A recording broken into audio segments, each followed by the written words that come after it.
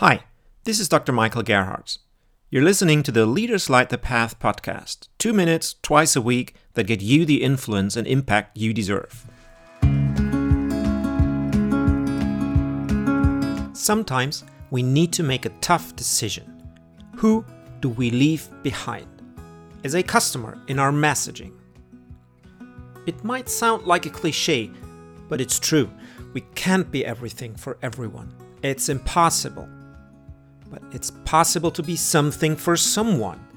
And if we are, it's not about cramming everything into our message anymore, but about making our message a beloved something for someone special. The real value here is this. We tell friends about our beloved somethings, even more so when it makes us feel special. And so, a message spreads. Leaving people behind is required to make our message stronger for those who are ready to come along. Communicators spend way too much effort on trying to persuade those who don't want to be persuaded, when they could spend that effort to much greater effect on serving those who are ready to come along and possibly bring their friends. Given the choice, I'd always choose a die-hard fan over a skeptical crowd.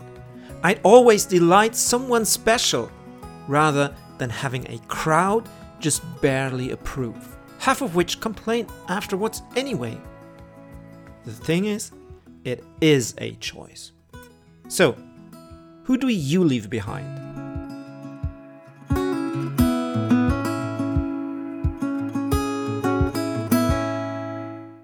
Hey, here's a new service for listeners to this podcast. Head over to leaderslightthepath.com/QA to ask me anything about the things that you might still struggle with, or questions that you might not have found a good answer to yet when it comes to lighting the path for your audience. Head over to leaderslightthepath.com/QA to ask me these questions, and I might come back to those in one of the upcoming episodes. Keep lighting the path.